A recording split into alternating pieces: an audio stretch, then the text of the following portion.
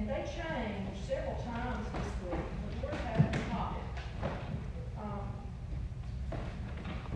Are 1 Timothy 1:5 and Galatians 5:22 through 23. I can't believe the Lord allowed me to remember that. 1 Timothy 1:5. Hear the word of the Lord.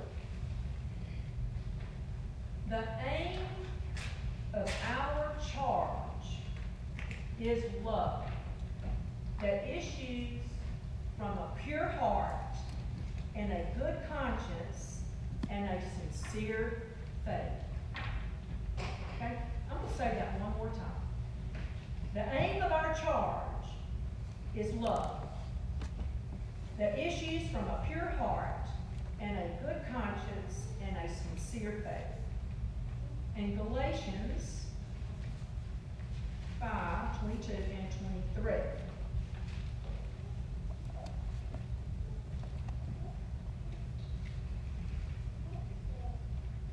I'm getting there. Can't see it. Okay. But, I love it. But the fruit of the Spirit is love, joy, peace, patience, kindness, goodness, faithfulness, gentleness, and self-control. Against such things there is no law. The word of God for the people of God. Thanks be to God. Thanks be to God. Joy. We heard what joy is this morning from the young adults, and we heard what joy is in your hearts from the more mature adults. The joy of love, or the love of joy. Joy. What is joy? An inward state of being that manifests itself from love from within your heart, of God in us, a love within us that manifests outwardly for the world to see and for us to feel and to know. When I began to, on a funny note, when I began to do the sermon message this week, I got off on a tangent and began to get into the Wesleyan quadrilateral. I had forgotten about what that was. But as I read the lesson, I remember the value of it as Methodists, or for anyone. The four ways that we live out our faith in our life and we hear God in our transformation throughout our lifetimes. Scripture, reason, what makes sense, tradition, what we the creeds we recite and we know in our hearts, and then mostly for me this week and usually experience. So God had me go through several experiences this week once again to put the word together, and it makes sense to me in my life. But I'm not going to talk about the Wesleyan quadrilateral today. I felt like that might be a little over the top for us to be talking about joy this Sunday morning. Remembering John the Baptist telling us last week, and preaching in the wilderness, preparing the way for Jesus to arrive, and preparing our hearts, if we remember, to receive him, and repent, and turn to God. Repent and turn to God. Then we will produce fruit worthy of keeping with our repentance.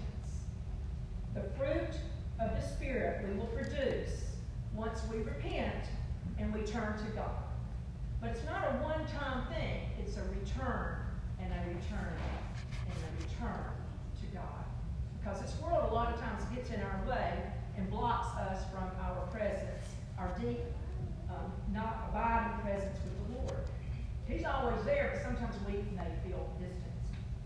Therein, we will look and act like Christians as we were told to last week in 1 Timothy. Our lives will bear fruit, spiritual fruit, outwardly from the inner change in our heart, Matthew 3:8. To what end? To enjoy creation, to enjoy God, to be in fellowship with Him, and to help and love other people. So we are not to just turn from sin, only to turn back to sin again, which misses the whole point of repentance. We are to turn from the sin in our lives and keep turning, like one of those spin tops. I know y'all remember, kids, or I do. When it just keeps on spinning, you have to keep turning or it'll stop. From sin. Then we will experience, there's that experience, the fruit of righteousness in our lives. And we will be the light in a hurting world. We are to prove by the way we live, that we have repented of our sins and turned to God, and then bear the fruit of true repentance, of righteousness again, to help others. We are reminded today just what those fruit are in Galatians. We heard 9 of them. I don't know if, I know several of you were in the Bible study that we had last year on daffodils in the snow. And in the end of it, or the middle to the end, we talked about the fruit of the Spirit, and we learned that in order, those 9 stem from the first fruit. What would you think the first fruit would be? Love. And what is the second fruit? Joy. And out of love comes joy. Without God in our heart, God is love. We will not have joy in our heart or manifest it into the world, because God is love and joy comes from God through the Holy Spirit. Love, joy, peace, patience, kindness, goodness, faithfulness, gentleness, and self-control, I said. God did. Self-control being last, to me, the hardest one.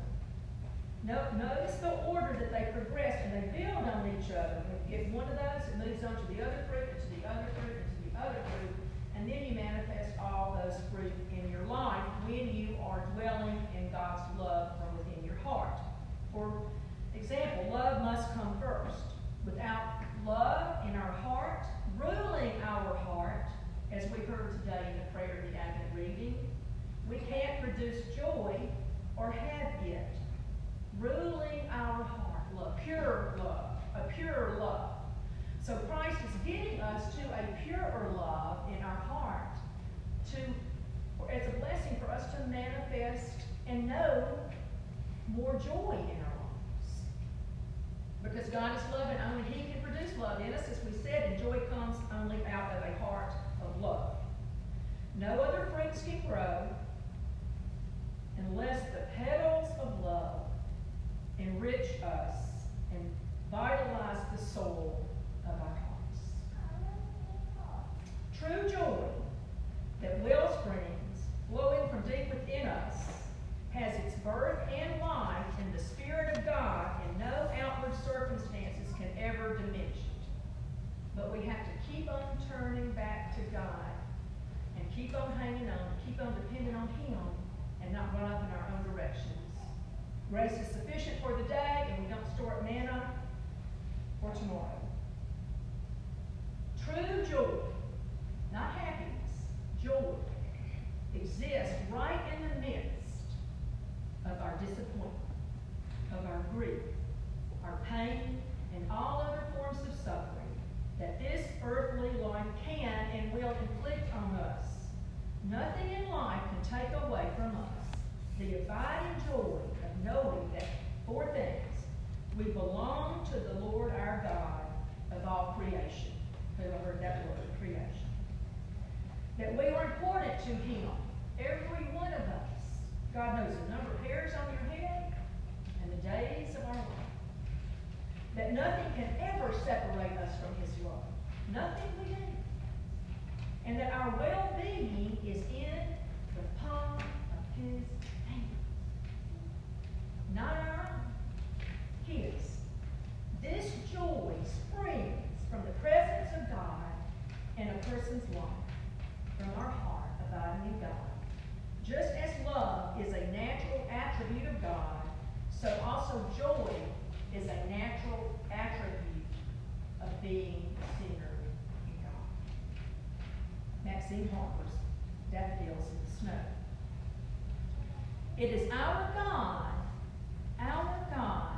that gives us joy, that we find not on our own, happiness, yes, but joy from God. That nothing, we heard, in this world can take away from us if we continue to stay attached to God.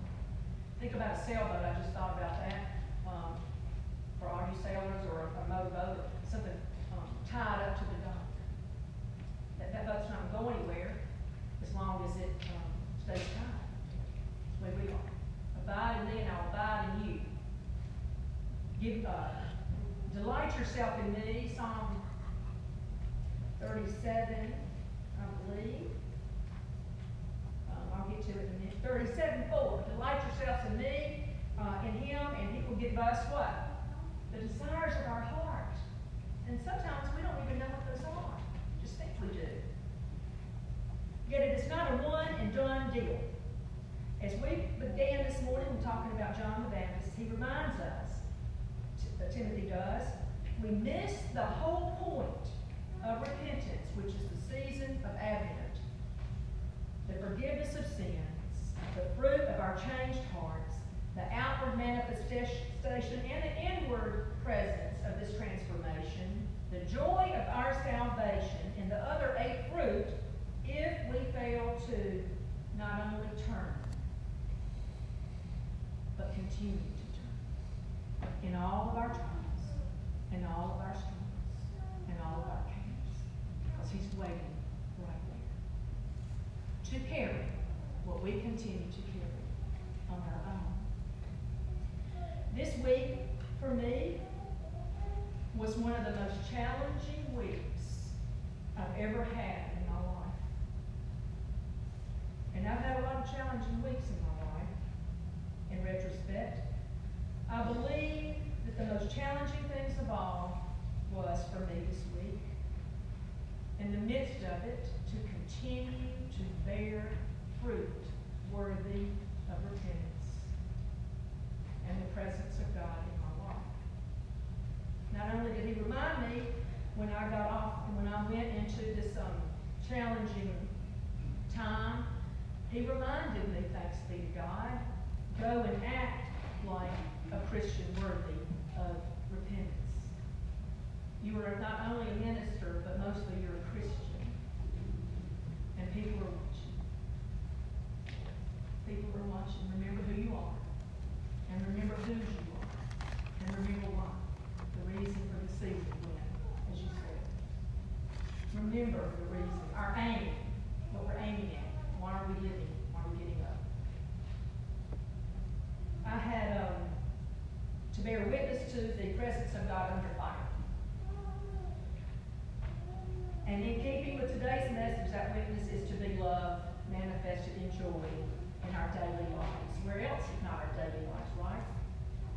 To turn back every time we have a chance not to bear peace, to bear patience, to bear kindness, to bear goodness, to bear faithfulness, to bear gentleness, and yes, to bear self-control. I counted in my life this week, there were more than 10 difficult opportunities or more, chances to bear witness to the love of God in my life. And every one of them became an opportunity for the Lord to give me the desires of my heart as I delighted in him and returned to him. Did I have success in every one of them? No. Did I see where I failed? Yes. Did I repent and change and receive forgiveness and joy? Yes. And at the end of the day, it was a good day, a good week, and he transformed my heart through it. And I pray that I made a difference in somebody's life.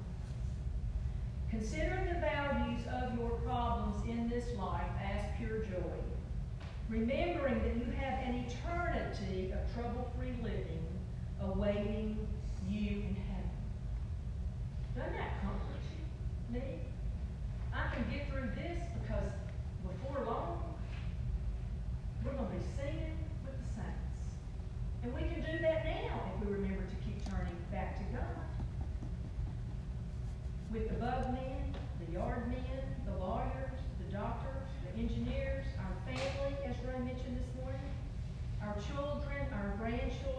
church and the weary travelers along the way that God puts in front of us, including our sins. So what does this have to do with 1 Timothy 1:5?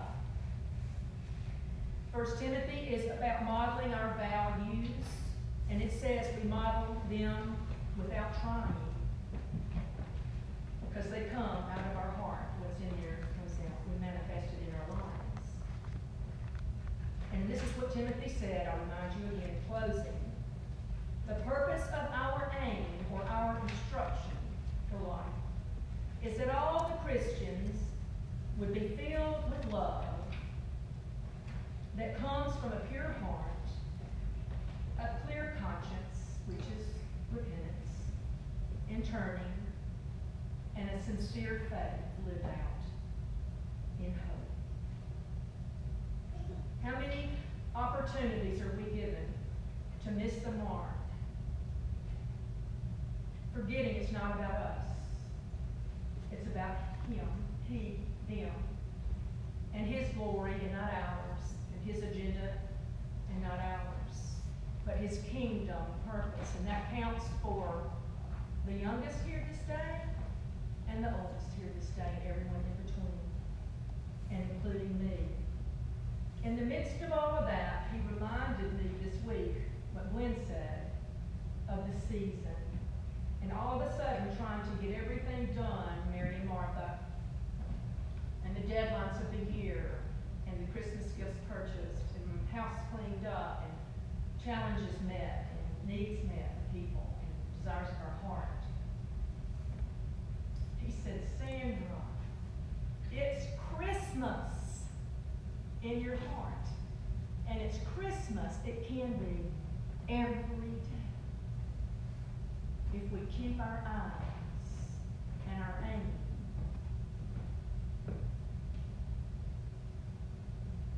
as we can call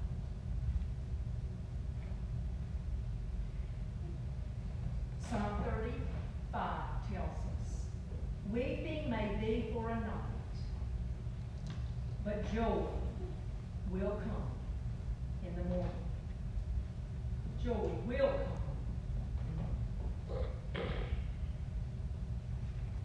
Turn back. Turn back. Turn back. And He alone will fill you through love and shower